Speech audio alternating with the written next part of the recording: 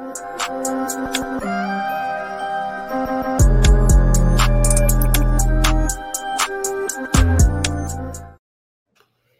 the Fire Zone Show. We are back. Took a little week off last week. I put myself on the injury report, then I ruled myself out for last week. But we got NIR, rest, ankle injury. Yeah. Vet day / ankle injury. And then out. Out. You went from questionable, not even doubtful. You just went out. Straight out. But, hey, when you get your veterans that get up there like that, sometimes that happens. You got little things going on, and sometimes you just need a game. But we're back. We're back this week to talk about the game on Sunday. Unfortunately, we're talking about another loss. But a game in which we're going to talk defense as we always do and kind of get to hear your perspective on how you thought the defense played. But before we get into all of that, because it's been a week, man, how you been? How's everything going? It's been a interesting but eventful but yet fun couple weeks in terms of just life, I guess. It's been interesting. But I gotta say that my boys JMU, we're making some serious echoes and some noise out there, and people are looking around like, where y'all been? We just been prepping for our moment. Yeah, hey, App State found out. Hey, a lot of teams about to find out. We're not pushovers. No. Hey, look, schedule them if you want to. At your own peril. At your own peril. I mean, they'll happily take your money and then leave that L for you. I mean, before we moved up, we went into Virginia Tech, beat them twice. Yeah. Went into West Virginia, should have won that game. We just got a bad first quarter, but after that, we dominated West Virginia. Well, we talked about it. I think we said UVA. They already know they don't want no part of scheduling. They haven't scheduled us in years. They refuse that. Nope. I couldn't tell you last time. I would say it's like 1981 last time UVA tried to schedule us. They don't want no parts of that. No parts. We are the gold standard. You heard it here first, folks. Virginia football. People gonna figure it out real quick. Virginia football. We got everything. We got facilities. We've got the education. We got the location. We got what you need. You need a vacation spot. You got Massanutten. You need equality of women. It's 60-40. Like, come on. You're doing the recruiting pitch live right now. Hey, it's been the pitch every time anybody comes down to JMU. Just look around because it's gorgeous. Just absolutely gorgeous. You're gonna get one of the best educations in the world. Your school is different just because we just built differently at JMU. We don't care. We don't care what you think. We just gonna come break down your door, kiss your babies, stay your mom, take your food, bring back your mom, but not bringing back the food. There it is, folks. Hey, look, I can't add nothing to that. I mean, that's it. Go ahead and cut the commercial right there. I probably will cut that. We have been built on defense. Is what our calling card has been at JMU from the day I stepped on that campus in '99. It was nothing about defense. It was all about defense, and it's what builds championships. And just to segue it right over to the Ravens, they're close defensively. They're close. Yeah. We were talking about it. Just need to get Bowser back, and OA would be put back in his natural position. I think the keys will unlock everything. They had that dude doing everything. So let's get into it. Let's get into it then, because obviously people probably know by now that he played basically the whole damn game on defense. I think it was only 3 snaps he didn't play, so he played over 90% of the snaps. But let's do it the way we always do, because we're gonna get right in. We'll get to him. But let's start up front with the defensive line. Obviously, we know they don't have Mike Pierce anymore for the rest of the season, so he was out. Houston, whether you want to talk about him an outside backer or count him as part of the line, however you want to do it, but obviously we know he was out for that game. And so you were rolling with guys like Broderick Washington, Calais Campbell, of course, Justin Madubuike, who had another good game. He's been playing well. He's stacking them. Yes. So what do you think about defensive line? How do you think they played? They were okay. They were, like you said, Justin was a star up front. He would make a big play. He would do things. But they got gashed a little bit in the running game. And when you sign a dude and he plays about 75, 80% of the snaps that JPP played, it tells you a lot. Yeah, that surprised me that JPP came in and played as much as he did. He acted like he had been here through like the first beginning of camp. I mean, they said they were going to play him, but I was like, all right, he might get 15 snaps, something like that. But nah, my man was out there. Let me check his number again. 55 snaps, 55 out of 64. So he was out there. Good Lord. Yeah, he was out there. But then again, this is just what we thought was going to be a strength coming into the season. Yeah, has been neutralized greatly by the type of teams we've been playing. I mean, think about it. The Jets threw it 63 times. Miami whipped it around, 59? Bunch of times. Something like that. the Patriots whipped it around a good 40 times. Yeah. And Josh Allen. I mean, the best way to neutralize the defensive line is throw the football. And if you can protect, you got to rely on other things. Yeah. Protect or get the ball out. And like you said, this is the least amount of passes they faced. I want to say he was in the 30s, 35, 36, something like that. But, they've been playing with these leads.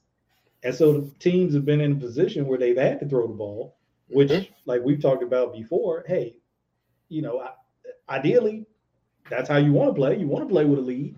Yep.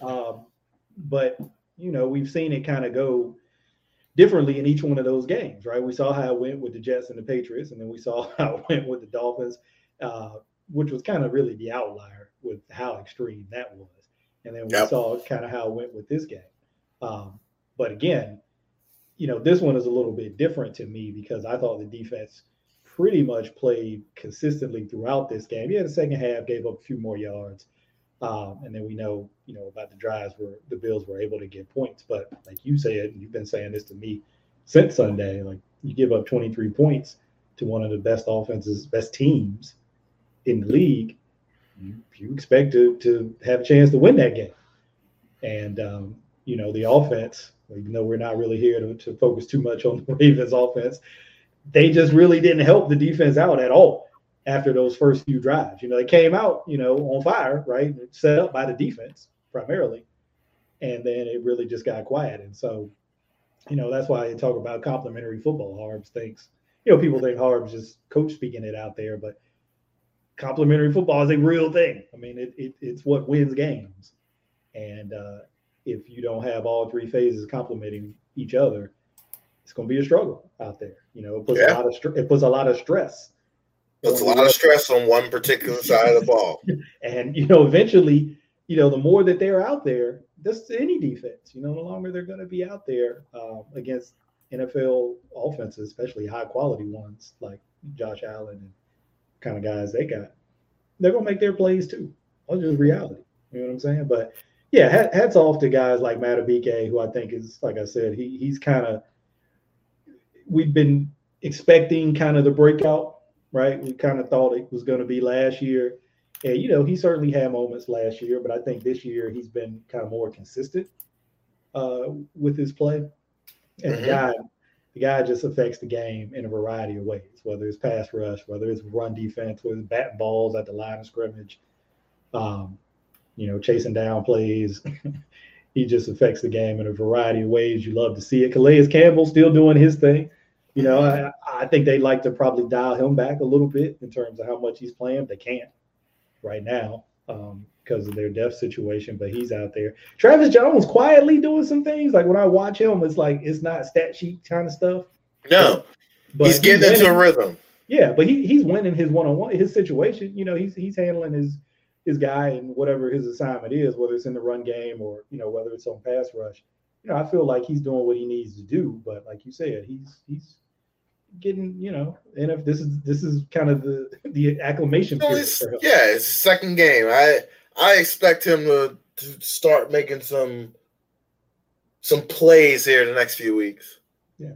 In terms not spectacular plays, but I can see him, excuse me, making some tackles for loss and things of that sort, and really starting to get into it. And it's only going to help him to have guys like JPP as he continues to get in better shape. I mean, it's his first game of the season, right? So as he continues to get in better shape, get comfortable with the defense, when Houston comes back, because he had been playing well, we already talked about Campbell. I mean, it's only going to help him to have those kinds of guys around him. You talked about getting Bowser back. So I think that there's reason to be hopeful on the defensive line. Like if we can get some dudes back and help get these guys, playing, a little bit more, normal kind of rotation instead of guys being out there for so long. Then especially Oweh, man. I'll go ahead and just talk about it now. We can lump him together with the D-line. You talked about it. He's basically playing multiple roles, right? He's playing rush. He's playing Sam. You'll see him have to drop and run and carry a vertical from the slot 20 yards down the field, then line up the next play and rush the pass on the next snap, right? You see him playing the run. You see him spying the quarterback. I'm not making excuses for the guys because I know there's that sentiment out there among the fan base right now. He's close. The close isn't good enough, that kind of thing. But I'm just like, look, you're asking this dude to do a lot right now, man. And that's not easy for anybody to do. So whether you call that an excuse or not, hey, you can label it however you want to label it. I'm just looking at a guy that's being asked to do a lot of different things, play a lot of snaps. And that ain't easy. He's being asked in this defense to rush, to cover, and to blitz. And I think you posted a clip earlier where he was running with 3. When's the last time you've seen a DN not only run with 3, but handled it? Like he didn't really need the safety to squeeze. Like he was cool. Like you don't see that every day. Which is why he's doing everything he can and the team is asking him to do because they don't have anyone else on the squad right now until Bowser gets back who can do those things, which is why Bowser is so key, he is the key to unlocking Oweh's potential. Oweh is doing everything he's asked to do and more because he's the only person on the front right now who's athletic enough to do it. You can't ask Houston to drop in coverage. Campbell can't do it on a regular basis. Harrison's not very good at dropping from the line of scrimmage. And then after that, who else you got? You don't have JPP. He's just here after a week, so we don't know. But it's not in his repertoire to drop. Not that kind of drop. Now you got to carry 3 vertical 20 yards down the field. Can they drop into the low hole? Yeah, sure. Can they cut some low crossers? Yeah, we can do that. Right. 20, 25 yards down the fild with Isaiah McKenzie, who ran a 4.42. Yeah, there ain't a whole lot of dudes from the linebacker core, the outside linebacker core, that can pull that off. And like you said, that's what was so key about Bowser. is he could do all of those different things. Yes. He did them well. So and I think it's important as we go into it is we as fans have to understand we are going through the same process that we went through with the offense. This defense is in mass transition. Not only personnel-wise, away from a 3-4, they are halfway there in terms of personnel. Scheme-wise and the development of this new thing is going to take time. It takes time to change a mindset. It takes time to change old habits. It takes time for a team who has been ultra aggressive defensively since 2006, really. I mean, you can take some Dean Pease days out of there where he wasn't ultra aggressive, but more times than not, we were bringing pressure. That's not who we are anymore because we can't be that way. We can't be that way if we want the offense to be who they want to be. And we're going to kind of talk about yards here in a sense. This day and age, yards means absolutely nothing. That's why Marquise Brown is out in Arizona. Because our yards don't mean anything on offense. It's points. It's points and control. Points and control. Same thing on defense. Points and control. Points and control. I don't care what you do from 30 to 30. Once you get inside of 30, I'm making you kick field goals. You want to try to beat me with 5 field goals and I got Lamar Jackson? No, you're just not going to do it. It's not going to happen. Not going to happen. And that's where we as a fan base have to understand that this is going to take time. And the last thing that comes into play, and people have talked about this and I've seen this, is red zone defense. Red zone defense is the last thing that comes together as a squad because you can't talk down there in zone. It's all feel. It's all understanding the guy behind you, what's going on next to you, and trusting the guy next to you. That's why the Bills are so good inside of the 20. They make it difficult because there ain't much communication need to be had because I know Pryor's going to be where he's going to be. I know Milano's going to be facing A gap and going to be scraping over to the C gap every single time. Consistency. I know that guy's going to be there. We don't have that on defense yet. Not because we don't have the talent. We hadn't had the time to gel completely. Yep. You think about how long the Bills been in that system with Leslie Frazier, right? It's been 3-4 years now. Yeah. So, they've had time to get comfortable with one another, right? Mm-hmm. It's just that communication and that feel for playing with one another. And then also being in the same structure, having the same coordinator, getting, the same teaching, the same message. That's all new right now for the Ravens, right? That is all new. And then you look at some of the guys that they've had who are now playing in this system. Those guys, not that they can't do both. I mean, obviously they can play man or zone, but they have primarily played a lot more man. Mm-hmm. Now, you're having these guys play a lot more zone, and really you're seeing it translate into some more turnover, especially interceptions. They got 7 interceptions, man, through 4 games. They had 9 in 17 games last year. Yeah. Now, granted, they had dudes who were hurt. I get it. Marcus wasn't there. Humphrey missed, the last, back half. All of that. We know all of that. But you can just see it.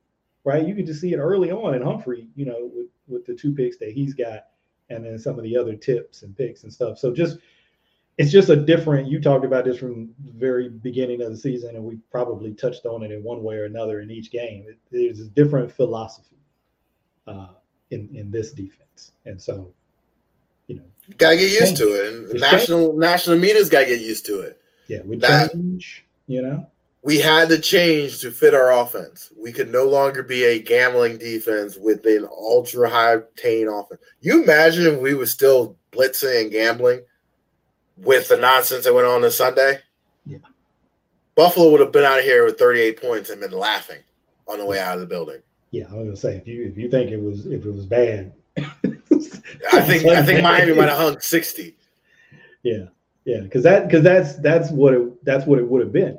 Instead of making Buffalo drive the field, they got that touchdown right before the half, and then they got another touchdown. I guess it was right at the end of the third, maybe beginning of fourth. That keeper that Josh Allen had. Other than that, it was field goals, and so they were making them kind of go the long, hard way as opposed to 50-yard touchdown, 60-yard touchdown, in one play.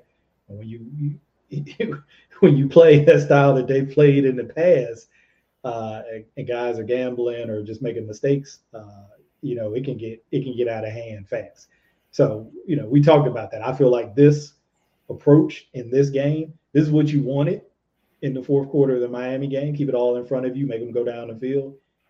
They just didn't get the offensive support in this game, really in that Dolphins game either. So, I mean, that's a whole other thing that we can get into what's happening with the offense in the second half of some of these games. That's a whole other thing. But that's a very needed conversation. Yeah. In some circles. Yeah, because they got to keep the pressure on. I mean, I love the starts, right? That had been a thing in previous years, right? They didn't start fast. Now they're starting fast and not sustaining it, throughout the second half, and that's really, you kind of need we need both things to come together. We need both things, yeah. Start fast and sustain. Let's do both. Yep. But okay, let's move on to the linebackers, because I feel like there was some good in this game. I think you got to see how valuable a guy like Josh Bynes is in this defense, right? When you can sit in zone, you can play zone. That's really, I think, his strength in coverage right now. I mean, manning up and matching guys man to man is going to be tough for him at this point in his career. Mm-hmm. But, you let him play in zone, and they weren't like anything special type plays. I share one of them. There's a couple other ones that I didn't tweet out, but I just kind of had notes on where it's like you look at it and you're like, okay, why would anybody highlight this play? This is just a guy sitting in the hook zone, right? But it's just beautiful to me because there's routes coming through. He's not opening up and running. He's not jumping on the first crosser. He's not running out to the flat. He's sitting right where he's supposed to be, got his eyes where they're supposed to be. And either if a ball comes that way, he's driving on it, he'll tip it or get the pick like we saw in the Patriots game, right? Mm-hmm. Or just denying routes. Like the quarterback just got to go somewhere else with the ball. Yeah. Because he's there. So to me, that's a beautiful thing, right? Yes. To see that. And then, I feel like we got to do our weekly Patrick Queen check-in. So what did you think about the linebackers?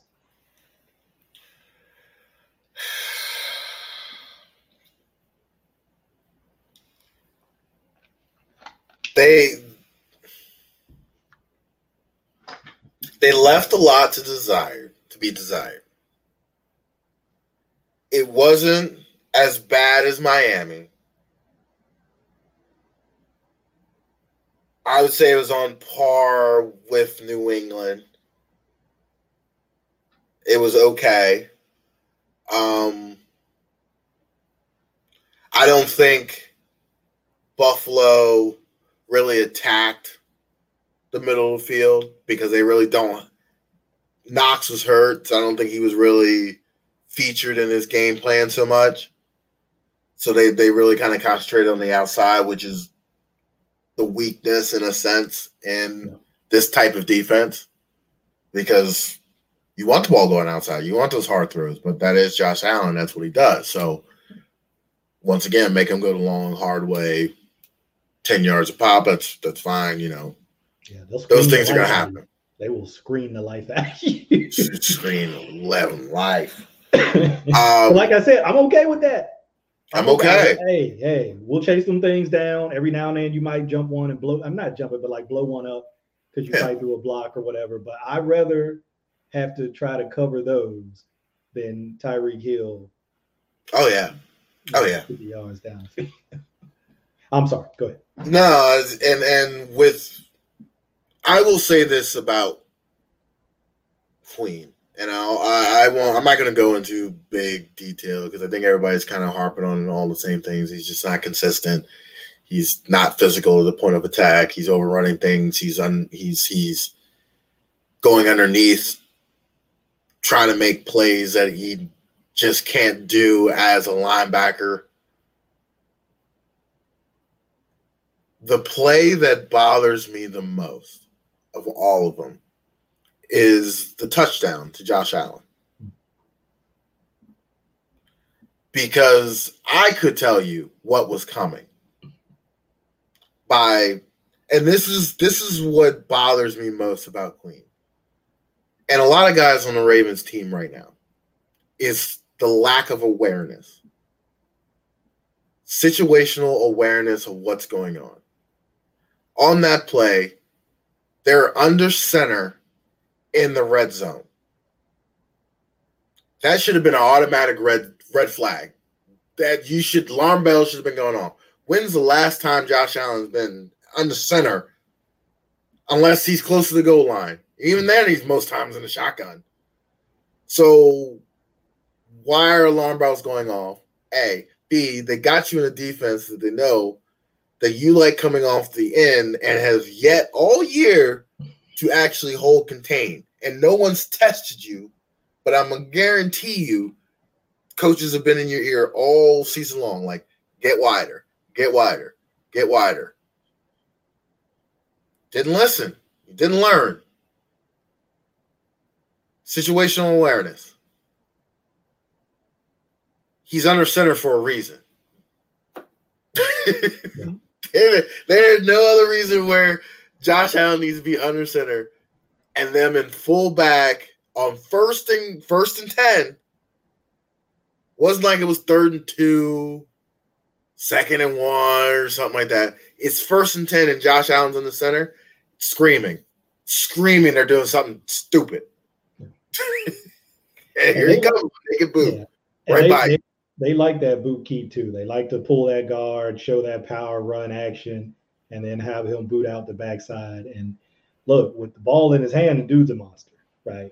I don't know how much he weighs, 240, 250. I don't know what he is. He looks big as hell when you watch him on film. He's big, he's fast, he's strong. And I'm watching that play, and like you said, we've seen that alignment before where they kind of have that 2 look, right, outside the tackle or the tight end. There's a 5 and then a linebacker, outside him. And that guy's usually coming, or he's reading, pass run. And I'm thinking to myself, if it was actually power, right, and they're going to the right, he's got to hand it off to the running back. I think it was Owe who was the inside of Queen, right? Mm-hmm. So he would be the DN chasing that from the backside, right? Yeah. So here's why I'm trying to set up with all this. When you get that kind of action, the backside players, somebody's got the back and somebody's got the quarterback, right? In case he boots out and keeps. I'm thinking that wasn't Owe based on that look. If Owe was out there by himself and you didn't have that other guy, then that's different. He's probably got the quarterback. But that wasn't. No, and we call it it's called blitz. It's called blitz check. Queen, you got blitz check. You either got the running back who's going to arc, or you got quarterback. That is literally especially if they show up in I formation. You have nothing on the outside of you, nothing threatening you. You literally, if action comes to you, go get it. Action away, you need to pause. And he didn't. He just tore off the edge, right, like he's been doing all season. Right for the running back. Like you're trying to make a world star play, and they just world starred you out the back. And that's why they call that play, because they know that that's what you're going to do, and they anticipate that that's what you're going to do based on their film study. Yeah, and that's the play that makes me question. Like, what are you doing in film study? Like, what are you doing to prepare for those moments where situational awareness needs to be on a heightened alert? It's probably why Peters was even more mad, was down there at the goal line where they had the switch going with the pick at the end of the half. I think he was a little bit more mad about that too, was because they should have Hamilton should have literally just called a banjo call or a four-way call. Because you're going to get picked. You're going to get picked. It's so one stay outside. First guy on the outside, take first outside cutter. Yeah. First inside guy, you take first inside cutter going that way. Yeah. Next guy, you got next cutter going. It's like 1, 2, 3. Everybody's got a person. Stay in your zone. And I think that really was probably what Peters was trying to do. Yeah. Like you said, you're kind of maybe looking to the safety to make that call in most situations. But I think he was trying to do it because he stayed outside. He saw it. And I think he's like, hey, look, this is. But no one, the safety never checked it. So therefore, he can't make the safety right. Right. Because then he's wrong. And the coach is like, why'd you do that? Well, I thought he was. No, you don't think. Yeah. You got to do what's called because everybody else is doing what's called. Right. If I'm playing it one way and the other two dudes are playing it another way, we're all wrong. We're all wrong. we're all wrong or we're all right. All wrong, all right. Yeah. One or the other. And that's the other thing that I think about sometimes. I'm like, okay, well, look, with all this newness, right? Obviously, communication is big on defense, all levels of the defense. It's big in the secondary. And so now you got Peters, who's seen it all, right? Been around, seen it all. But you got Hamilton, who's not seen very much of anything. Yep. And you got Brandon Stevens, who's got a year under his belt. But again, he's missed some games with injury, and he's playing a little bit of a new position for him, for him in some ways, and in this new defense. And so now you've got all of that newness, and we're trying to communicate this thing, right? But to your point, the awareness point, right? I'll take it back to that. Is none of that stuff is new. They saw this stuff all week because this is what the Bills do, and so it was presented to them. Yeah. Here's what's going to happen in these situations. Here's what they like to do, right? What are we going to do? What's our adjustment if we get this? What are our calls, and then how do we, if we get motion to something different, what's our adjustment? So they talked about all that stuff, but these young dudes, man, their heads got to be swimming. I mean, they just absolutely got to be swimming right now. But that goes back to my original problem. We talked about this earlier in the season. College football has gone to crap. They're not teaching. These kids are not learning. They're not understanding the basics of defense. They're not understanding the basics of offense. They're not understanding anything that is basic. They know about, I got to get an NIL. I got to get an NIL. I've got to make big plays so I become a first-round pick. And if I'm not a first-round pick, then I'm nothing. And in the meantime, these coaches are like, well, I got to get paid. I got to win. I got to do this. So I got to teach the first rounders to be better players. I got to go out and recruit these guys that I don't need to teach any technique to, any basics to. They just go out there and play football. And then once these guys get to the league, they don't know the basics. They don't understand how to look at a defense. They don't know how to look at an offense. They don't know how to see is down and distance. It's 1st and 10 from 35. What plays do they like to run? You should have 4 plays in your head as a linebacker. What's going on in front of you? But instead, we're worried about making hero plays and getting hero 0 results because we're not doing anything. We're not basic in our approach. There's no foundation to what we're trying to do because the foundation is never being created in high school or in college. So you're trying to create it now at the pro level. At the pro level and during games. And think about it, look around the league right now. How much parity and how much bad football have you been watching? I even see the Jacksonville game. I was just paying attention to SportsCenter this morning. I did not know Trevor Lawrence dropped the football 4 times. Yeah. And like Hassan Reddick said, hey, don't make no excuses about weather because he was for the Eagles. He said we played in the same weather. Same weather. Don't make no excuses. He was like, maybe we just made plays. Maybe we just forced them into doing some things. So he's like, give us our credit too. But there's so much bad football going around because there are bad football players coming out of college, and these NFL coaches are having to basically coach where they've never had to coach before. And you're kind of seeing that. I mean, let's look at Denver. I will come back to the secondary, but look at Denver. That's a mess. Yeah, it's bad right now. Because there's no organization. There's no one's learned anything. It's just there. And their coach basically acknowledged that by bringing in a more veteran, experienced coach to help him. That we're kind of disorganized. At one point before? Yeah, we're kind of disorganized. I need a little help with making decisions on game day. I mean, good for him that he acknowledged he needed some help. But aren't you the head coach? The first time head coach. But aren't you the head coach of this football team now?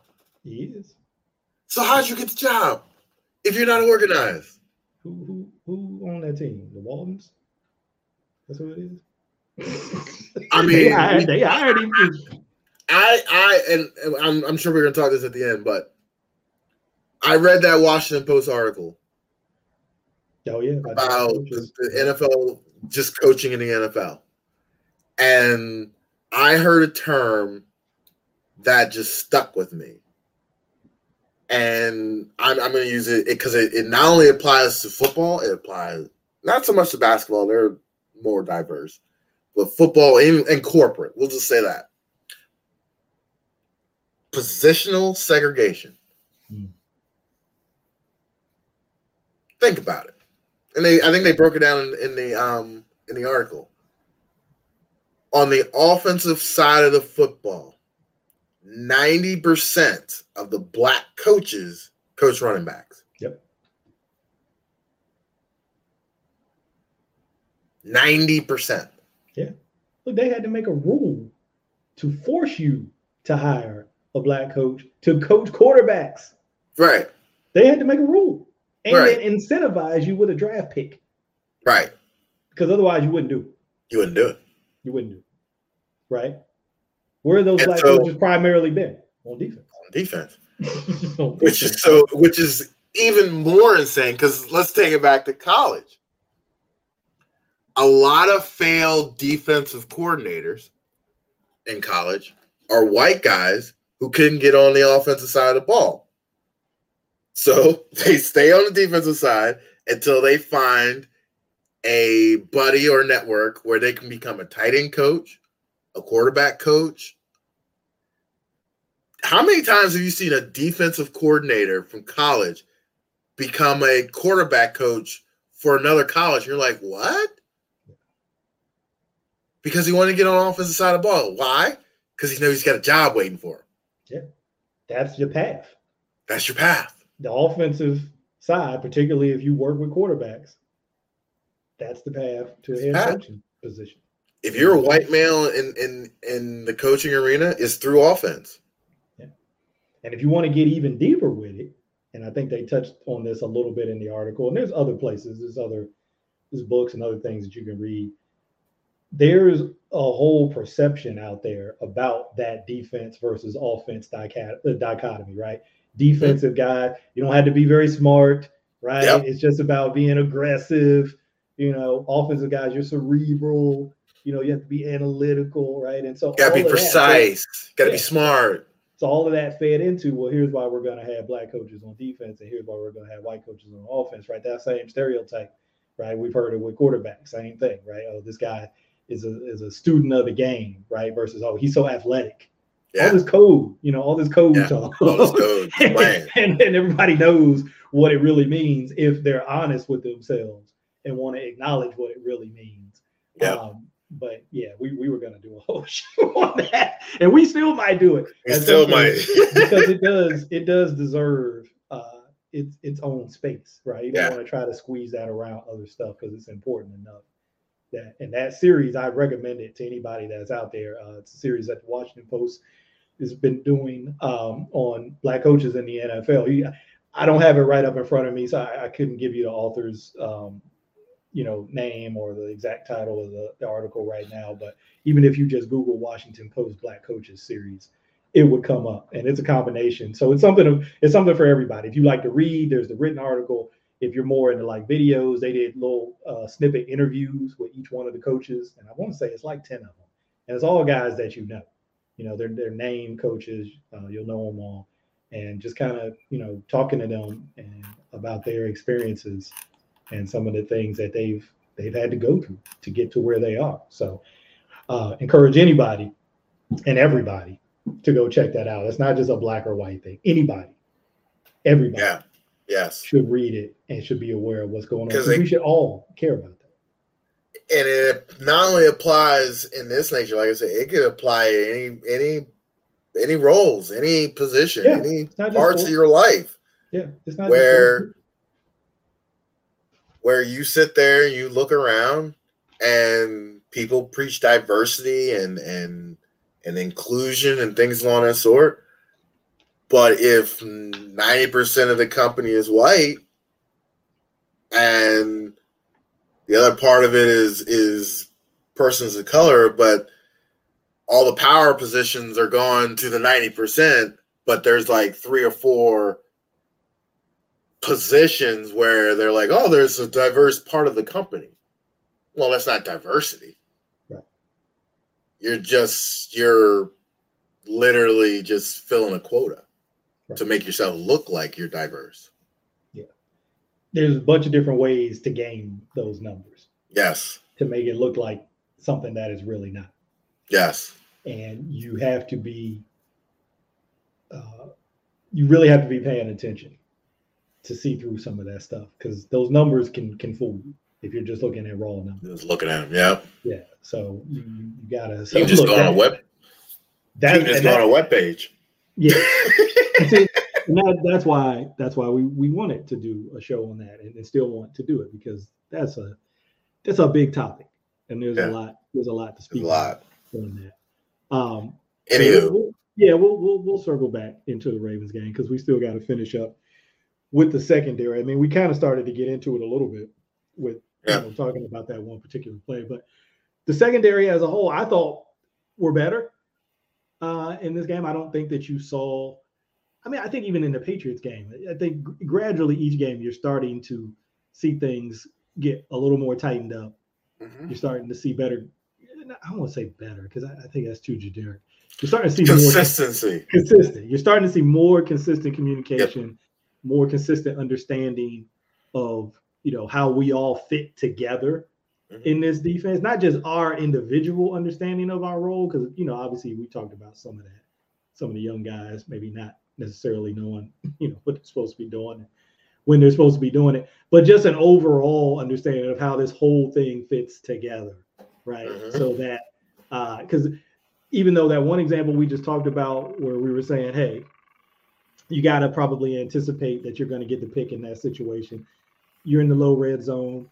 You see the splits. Those are all kind of keys to that. Hey, we're probably getting some kind of pick rub coming right here. But then there were other situations where I did see communication. Yep. With guys, verbal and nonverbal. I can think of one. The ball didn't even come to their side, but it was Marlon Humphrey and Brandon Stevens on the left side, and they kind of got like a stack release, and they were playing at different depths, right, which is what you want. And then Marlon put his hand on Stevens' back, because he was behind Stevens, just to let him know, hey, stay low and in. That guy goes low, you take him. I'll stay out here, right? So the communication is getting there. It's getting more consistent. You're starting to see it. But what do you think about the secondary? I think they did everything you wanted them to do. I mean, they basically kept them in front. Not a lot of big plays. I mean, some chunk yards, but once again, they get paid over there too. Absolutely. So you can't be frustrated with them. They gave up 23 points. Yeah. They weren't like getting thrown all over the yard. It wasn't like one guy was getting picked on. I will say this. Chuck Clark needs to wake up a little bit. Yeah, I was wondering if he was going to go there.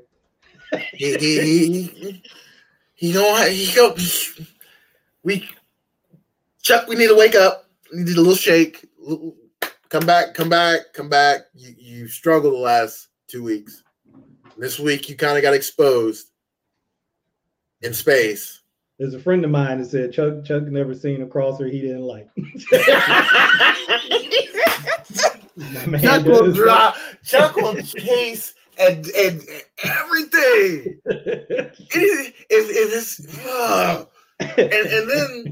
And then he will settle for no reason. Like the play I was talking about, the Peters, the corner route, the one that basically broke their back at the end.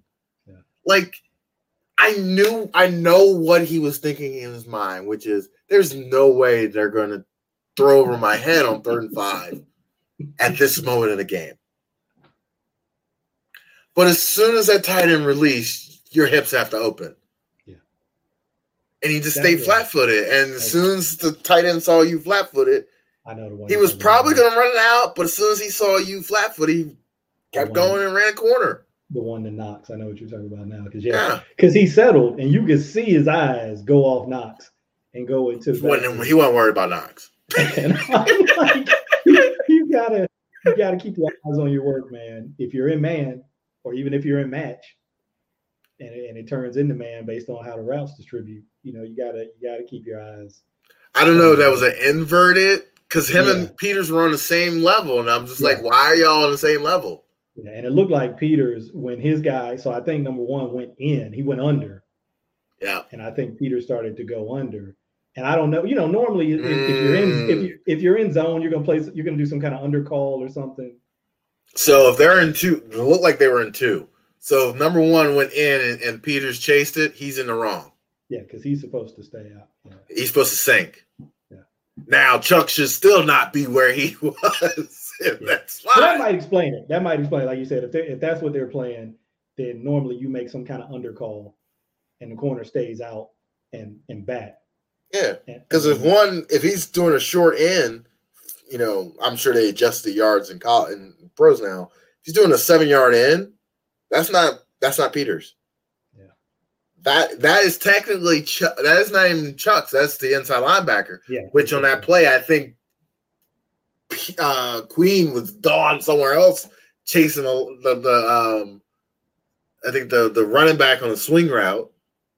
So that happened a couple of times too, where I wasn't sure what they were in, because I'm like, are they in zone? Or are they in some kind of man match? I couldn't tell, because when the guy started to go under, one guy on the left side, like Peters, he would stay back, right, and pass it off, probably make that under call, and then it feeds it to the linebackers. On the other side, Brandon Stephens is chasing the under across the field, and I'm like, well, are they at split field? Are they playing one thing on one side and one thing on the other? They're probably comboing it depending on the coverage. Might be man on one side, zone on the other side, and you can't really, you used to be able, if the guy goes across the field, you can let him go. But now in this NFL, you really can't just change it on man becomes zone on the other side. It turns into chaos. Particularly when you have middle linebackers that don't stay on the hash and chase things. Yeah. Because, come back to that, a lot of Josh Allen's scrambles were because of Queens being too quick and getting out. They would break open. Allen was like, okay, I'll take that 10, 15. Yeah. I gave credit to Allen, because that's progression for him over not necessarily last year, because he had already started to get a lot better obviously last year, but you go back to his rookie year, or maybe even the second year, where he might have tried to force a throw against that, but now he's just like, hey, everybody's gonna vacate that space. I'll take 5-10. I got no problem with that. I'll take that. Yeah. Oh, and they're gonna have to start calling unsportsmanlike conducts on the quarterbacks. They're going to have to stop this flopping. It's a whole nother story with that guy. That guy, the acting job. He's flopped 3 times. He flopped 3 times in that game. Yeah, the acting job. My goodness. We got some clips. We got our own little chat where we 3 times he flopped. And there's all kinds of tantrums and grabbing at his head and all kinds of stuff going on. And there was maybe one play in there earlier in the game where Queen hit him on a screen, where it's he kind of did get up under the chin. They didn't call anything on that, but that might have been the only one where I was like, if you're gonna make that call, maybe you call that one. Brandon Stephens, not even close. Not even close on that play. He literally hit him, and then his head snapped. You saw it, right? Yeah. Where he hit him, he's hit. And He hit, and then flying over there. I was like, he hit me. He hit me. Oh. And then he's banging. He's a Tom Bradying it, hitting the floor, pointing at the official. He's looking back on the official. And the official, you became a punk bitch, and you throw the flag. Oh, not the ladies' man, Jerome Boger. You got Jerome. You got punked on an NFL field by a flopping quarterback who had literally flopped early in the game on the sideline when he got pushed by Bynes, trying to drag one, complained about his blocker knocking a guy into his leg looking for a flag there. You've been working the rest like Coach K. It's as a player, you start losing respect for guys who do that. And that's going to become more of an issue for him if he doesn't stop. Yeah, because every crew is not going to be as bad as Jerome Boger's crew. No, and someone's going to take a cheap shot at him and be worthy of a 15-yard penalty. Then he's going to be mad because he got hit cheaply. But sometimes justice has to be handed out. And sometimes as a defensive coordinator, you'll take a 15-yarder. Just don't spear the man per se. But let him know you're going to flop. I'm going to earn my 15. Yeah. Next time, I'm going to earn my 15. That Stevens call was brutal. That was so cool. Like you said, try not to complain about the refs because, look, it kind of has a way of evening itself out in the wash over a course of the season. But that game bothered me the way it was called. That one was rough. Once the Ravens were up 20-3. Yeah, because at least call it both ways. I mean, I think that's really all anybody wants is like just call it both ways. If you're going to call that, then call it on both sides, and you'll live with that. But when it's, they're out there throwing flags at the beginning of that drive, the 2-minute warning, just to make sure that they didn't stall out early. Yeah, and I do think that call against Stevens, I think that call got bought early in the game. Not like money. I ain't saying there was nothing, but I'm just saying all of the complaining, all of the flopping. It was like, hey, watch this. Look what they're doing. They're hitting me late. They keep hitting me late. Watch it. You gonna make a call? And then just like in that moment, it was almost like, well, damn, I should have called it on. I probably should have called it on one of those other ones. Oh, shit, here's one. Let me just go ahead and call it on this one. And meanwhile, literally 30 seconds before that, you missed the biggest call ever in a football. I'm sorry.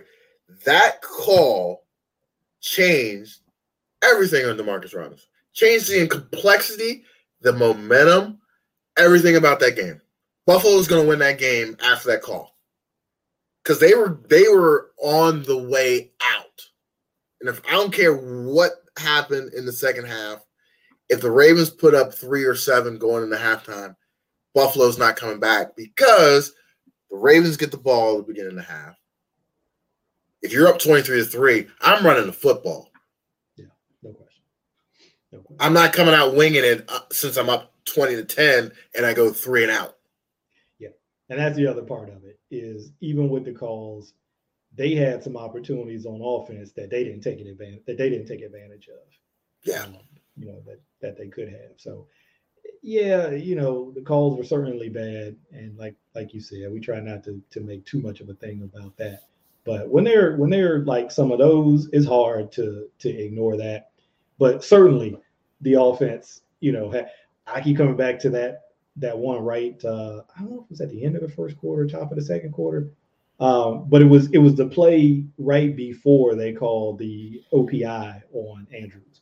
It would have been a touchdown, right? He had a little double move going towards the corner.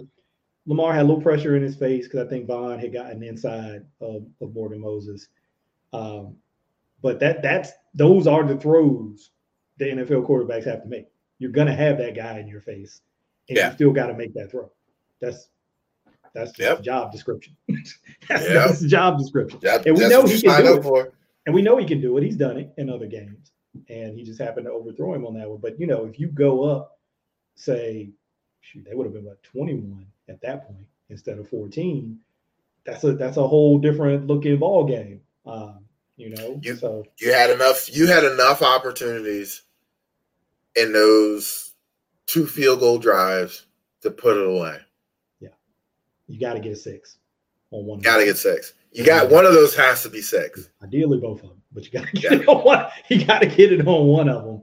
You can't stall out like you did. And some of that is like, you know, you get the self-imposed stuff, or you're getting false starts, or you're getting holding calls and stuff like that. So it's you know, the holding stuff doesn't always bother me as much, because it's like, look, if you know it's in the play and you're being aggressive, I mean, sometimes that's going to get called. But the pre-snap stuff, that bothers me, because that's like, look, you got total control over that. Nobody's making you false start. Okay. Right. You know the snap count. I mean, come on. Come on, man. Because even for Linderbaugh, I think he had 2. I think they called it too. In bad spots. Yeah. He had the one down there in the drive that they end up throwing the interception in the end zone. Yeah. And I know he's a rookie. I get it. But he's played well. He hasn't played like a rookie.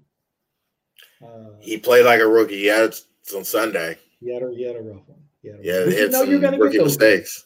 But you know you're going to get those games. You're going to get those games. That's how it goes. That's what Harm says. One thing you can count on with rookies, they're going to make mistakes. Yep.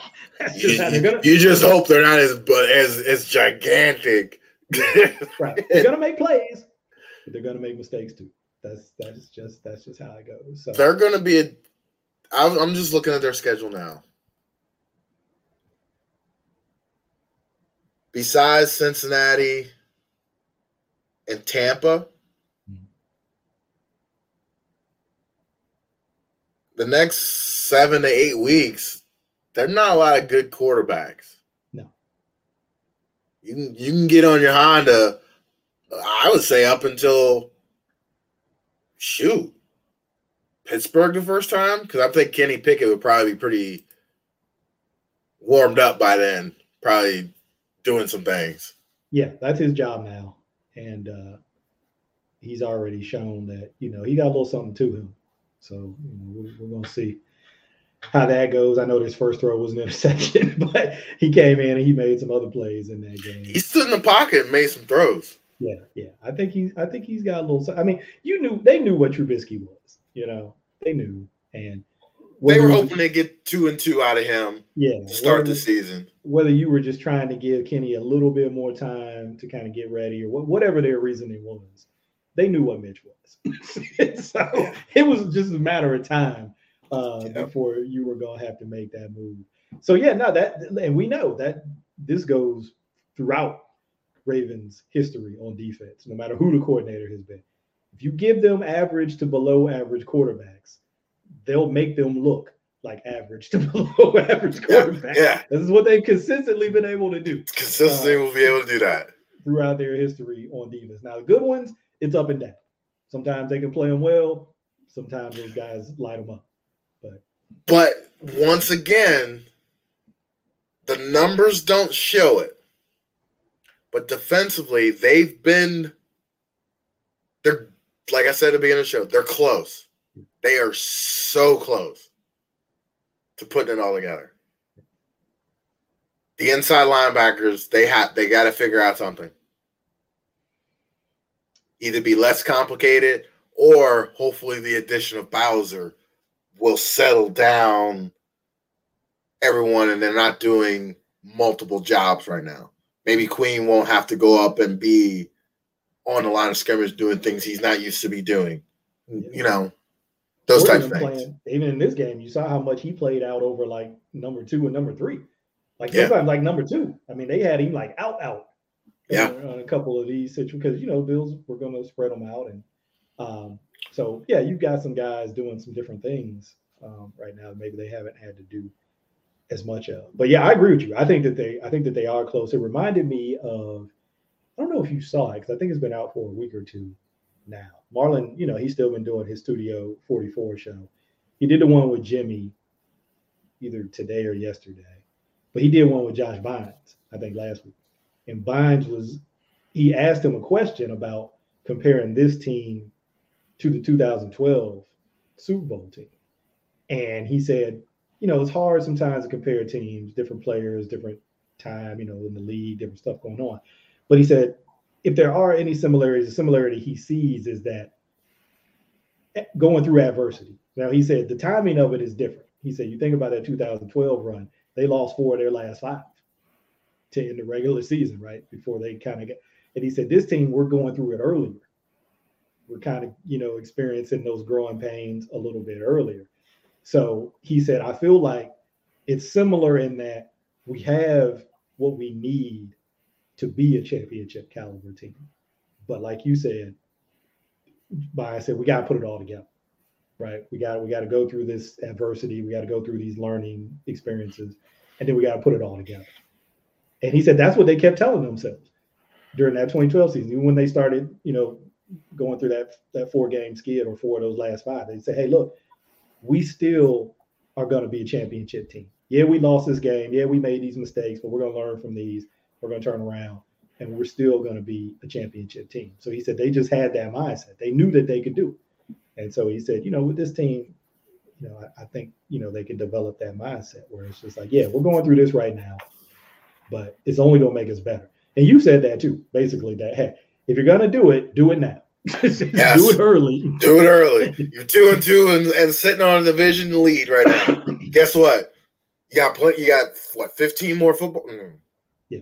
13 more football games to figure out how to be a 10-6 football team and potentially be a division winner with a 3rd seed. Yeah, that's the goal. Like buys mean nothing this day and age. We've seen how that can go. And even seeding doesn't really mean much anymore. We've seen how that bye can go. No, because teams can go on the road and win these games in the playoffs. You just got to get in the dance. You got to get in. That's it. You just got to get in, and anything can happen. Anybody can get hot for 3 or 4 games. And exactly. Yeah. Get hot towards the end of the season. Hopefully these rookies start showing up midseason.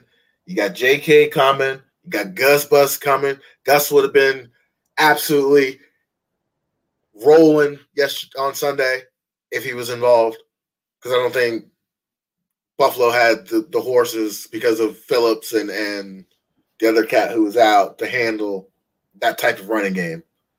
But once he's up to full speed, different dynamic on offense. They become multi-dimensional because now you got a healthier JK. You got Bus. He don't need to go lateral. No, he's crucial, right? Because some of these offensive struggles have come down to these short yardage situations, right? Short yardage 3rd down or whatever, short yardage 4th down, they haven't been able to convert. Whereas we know with Gus, the track record of him getting 1 yard, 2 yard, 3 yards more sometimes. I mean, you can see the difference just with JK coming back. It's just different. It's just different. When you got guys like that running the ball.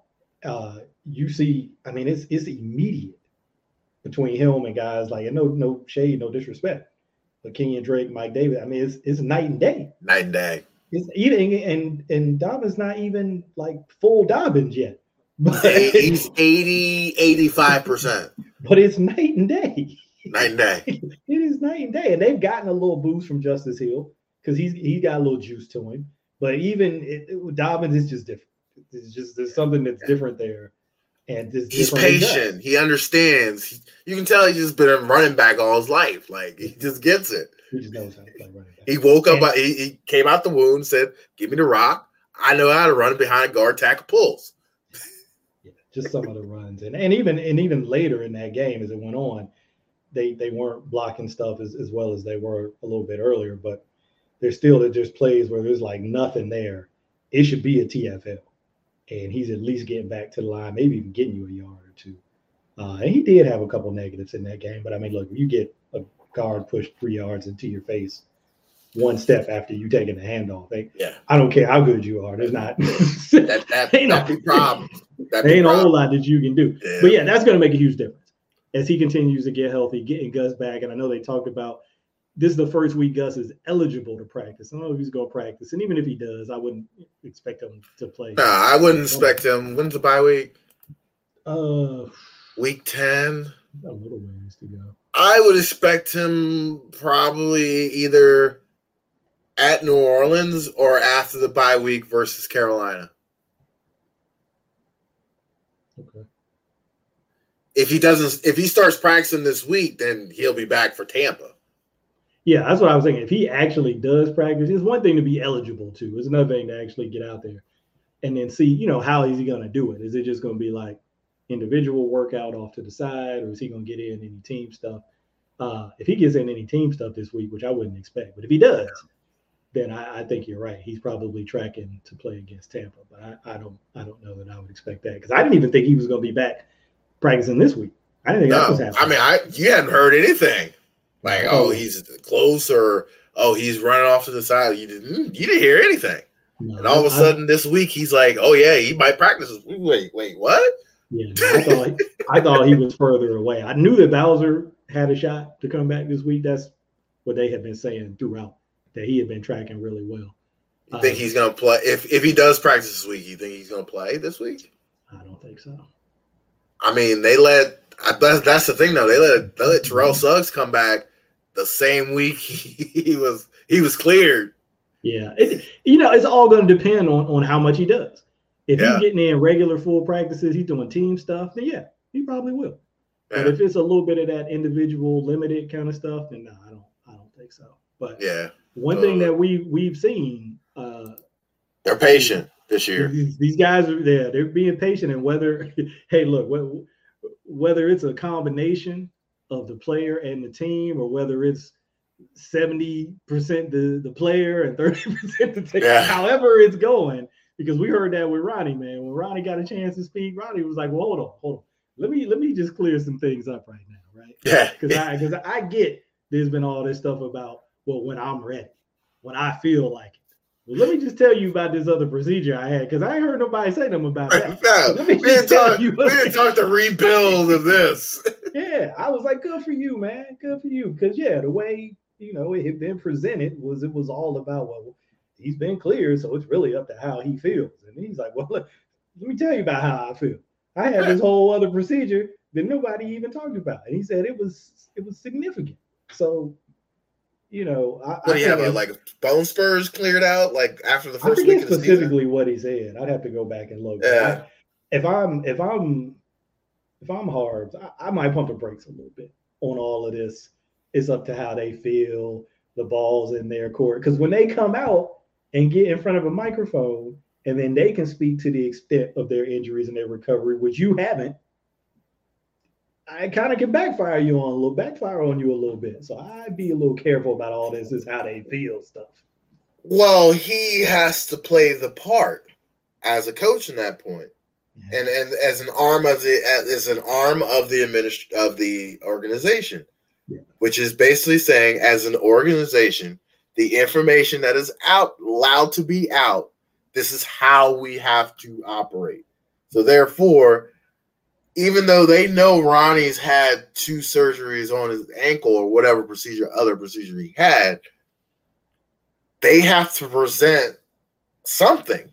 And unfortunately, they can only give half truth because of privacy and the fact that they don't want to tell everybody what their surgeries these guys have had and this, that, and the other. So you have to put it on the onus of the player. And if the player wants to be accountable for why he's not on the field, then that player has to address that. Yeah, if he doesn't, he lives in this world of, well, you are soft. You won't get on the field. It's a catch-22 on both sides. You either be accountable for what happened to you, or you live in this world of obscurity and people pick you apart because they don't know. Are you comfortable with that? Then go play ball. If not, you're going to be over here complaining about, well, you didn't know this, you didn't know that. Well, I had to take care of this. Well, no one cares because you haven't been on the field in 36 games. But he might be come Sunday night. He might be come Sunday night. I know it's a steal. Hey, I believe it when I see it because we heard might be going into the Bills game, right? Oh, this is the best this is the most he's practiced. And then when he didn't go Friday, I knew. So like he had full Wednesday, full Thursday, and then when he didn't go Friday, I was like, okay, no, he ain't playing this week. Nah. Now we get 3 days of full this week, then okay, I think we can see Sunday night. But did you notice though that since Falele has been playing pretty decent over there, except for 1 quarter? All right. Well, I wouldn't say 1 quarter. I would say 2 drives. Yeah, I think he had to get used to the silent count. He was like, what are y'all doing? He's like, oh, we doing that? Oh, okay. Nobody's saying hi. Nobody's saying. Yeah. I think he had to get got a break. Because when he was coming out of his stands late, it took me a while to realize. I was like, oh, they're going silent. He don't know. He like, oh, he didn't practice. Okay. And then once he got comfortable with that, he was good. So here's the question. Even though Moses is kind of struggling over in the right tackle. Oh, you already know where I'm going with that. I already know. No, I'm just saying, why not, is it possible that Stanley gets pipped? Think about it. Oh, no. Well, what's his salary hit next year? Can he get out of the contract? I don't think so. I'll look it up real quick, but I don't think so. I would never say never. Right. Let me. This is the 3rd year of that deal, correct? Of that 5-year deal he signed. I'm just about to tell you. So here we are. We're 2022. Yeah, that's the 3rd year. Okay. Yeah. No, they can't do nothing with it. They can't get out of it. So he, let's see, his cap hit this year a little over 12 million. He's got almost 48 million in dead money. If they were to do anything this year, and then 2023, it's 35 million in dead money. Like the dead money doesn't get manageable until 2025. It's like 6.6 million in 2025. They gonna get something out of him. Yeah, and then in 2025, the dead money, like I said, it's like 6.6, but then you get 20 million in savings. You know, if they don't, they'll probably restructure it, right? Because that's the last year. So they'll probably restructure it before then. But if he is healthy, and I'm not gonna say that he's all pro Ronnie Stanley, because who knows if he can ever get back to that. But if he's at least healthy where he can be out on the field and can play an entire game consistently, I would just say, I'm not ready to do it yet, but if things continue trending the way that they're trending, I may be open to kicking Falele over to right tackle and having Ronnie at left. I understand they paid Moses. I understand that. I have no issue with that. But, Moses has been a little up and down, I think, for me. It's been a little up and down.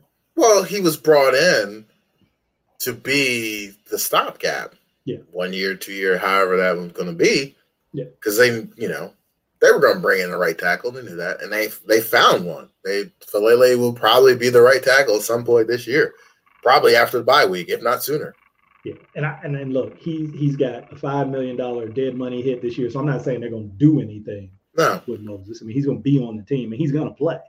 Yeah. And more than likely, he will probably, even if Ronnie does come back and play left tackle, more than likely he will stay at right tackle, and Falele will kind of just be that extra guy.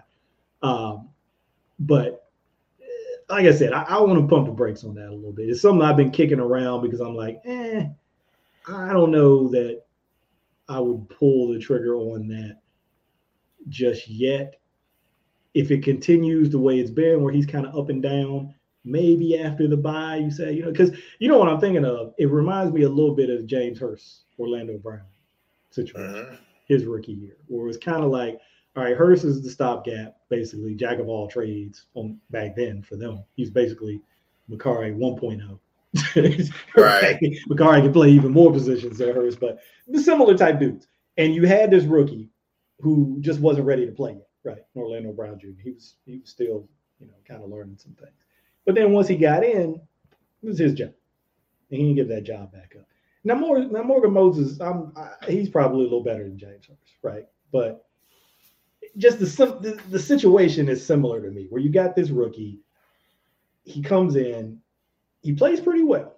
And you say, you know what?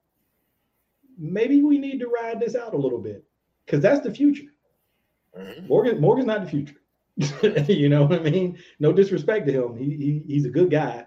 He's extremely durable. I mean, guy doesn't miss games, and that there's a lot to be said just for that. And obviously, he's a vet, and so he's not going to have the same kind of mistakes that a guy like Falali or Faalele, I think it's Faalele, would probably have as a rookie. But I think there's more upside potential, and that's what I felt like with Orlando Brown Jr. Right? You kind of knew what Hurst was going to be, but you didn't know for Orlando Brown. But you're like, but it could be really good if it's what we think it can be. Yeah, it could be really good. And that offensive line that started in 2018 and then carried over into the 2019 offensive line, probably the best offensive line they've had under Lamar. That group with Ronnie and him at the tackles, insert random center, Marshall Yonda, and insert random left guard. It was probably the best lines that they had. And this line could get close to that. Again, like I said, you get a healthy Stanley. Ben Power's been okay. Not setting the world on fire, but been okay. Leonard Baum, I think, is legit. I think he's a legit dude. Zeidler, solid dude, been around. You know what he's got. And then whether it's Moses or Faalele, I think you're good either way. But like I said, maybe a little bit more upside with Faalele. So, I mean, they could have the makings of a pretty solid offensive line if that shakes out. But we'll see. It all starts when Ronnie gets back on the field, and then you'll see, kind of how you want to maneuver and how you want that to shake out. Hey, look, all I know is, and we can get ready to wrap this thing up, is Sunday night, Bengals coming to town. My man talked about, I don't know what we beat them by last year, a lot to a little. I'm not letting that go. Burrow, he's got the pack. He's got the pack. Okay. He's got to. He ran his mouth. You gotta watch out for T. Higgins. Oh, gotta watch out from all them dudes. But here's the thing.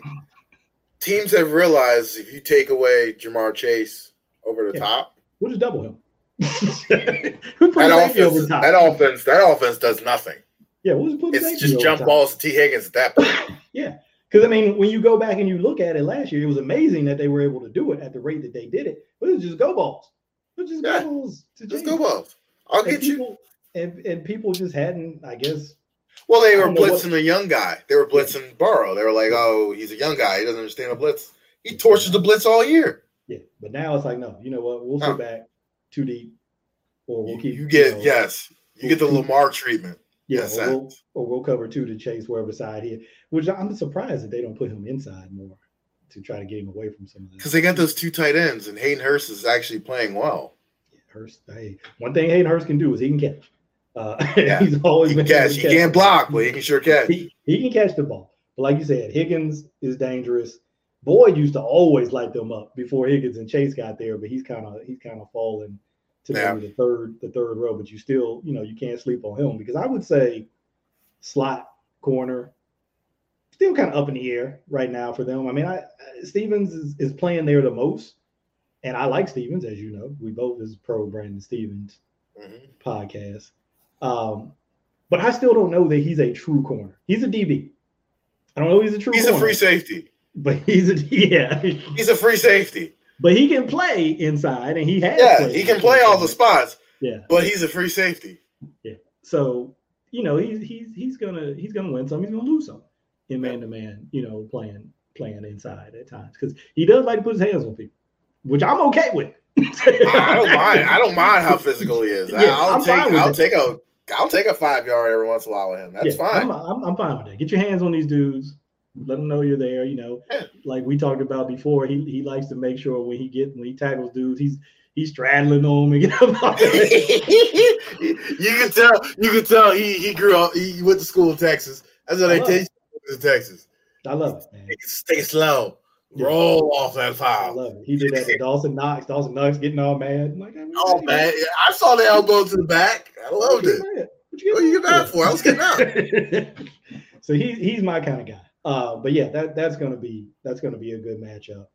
Bengals offensive line has continued to have trouble. So if there's one of those games, you have a handful of them a year, kind of a get right game for your pass rush. This could be one. I mean, you got a quarterback who knows how to get the ball out, so secondary is going to be on their P's and Q's. But that offensive line, you can probably get some work done against that offensive line. They just can't let them run the football because they haven't been able to run the football all year. And they're going to try. They're going to try because they know what the state of their offensive line is. So I mean, they've got to try, and they know the Ravens have, maybe had, like you said, they've kind of, especially on the edges, they've had some issues dealing with the run on the edges. Yeah. So I expect them to, and it's a division game, so there ain't no tricking anybody. There ain't no fooling anybody. No, everybody knows what the other, what each other is going to do, and then it's just going to be a matter of who does it better. Absolutely. So that's going to be a fun one. So we'll look forward to recapping that game when it comes out. Any final thoughts before we get up out of here? No. All right. Hey, nah is good. Nah. Short and sweet. Keep it short and sweet. That's it. Not today. Well, I mean, we'll probably, like we said, we need to do another show on the that other stuff we were talking about for sure. Yeah. We gotta find a way to carve out some time. And I mean, even if we end up pushing that to the bye week, I mean, I want that to like not have any competition. I want it to be like, oh, people are thinking about games. What about this? But no. You really need to be dialed in to that. If you haven't been, which I imagine you either don't want to hear about it, or you've been living under a rock, because there ain't no way that you cannot be aware. Yeah, there ain't no way that you cannot be aware. If you're a football fan, if you're an NFL fan, there's no way that you're not aware of these issues, especially going back to Flores lawsuit and all that. So if you're like, oh, I didn't know, it's because you don't want to know. You don't want to know. But if you listen to us, you're gonna know. If you don't listen to us, you're gonna know. Yeah, either way. And like I said, when those kinds of shows come out and people get turned off or get rubbed the wrong way, look, there are a million other podcasts out there. And I love everybody who listens and interacts with us and rates or subscribe. It takes any time to do any of that. So I'm not trying to drive anybody away. But at the same time, if that's not your thing and you're like, oh man, I wish they wouldn't talk about that stuff, then this ain't the podcast for you, because we are going to talk about it. And that's just how it's going to be. So I just like to put that disclaimer out there. If that's how you feel about it, then like I said, there's a bunch of other stuff out there. So, hey, but for those who are open to it and like what we do, we appreciate y'all, of course. Thank you. Continue to like, subscribe, share, tell a friend to tell a friend. And we don't do no overtime. We are out of here.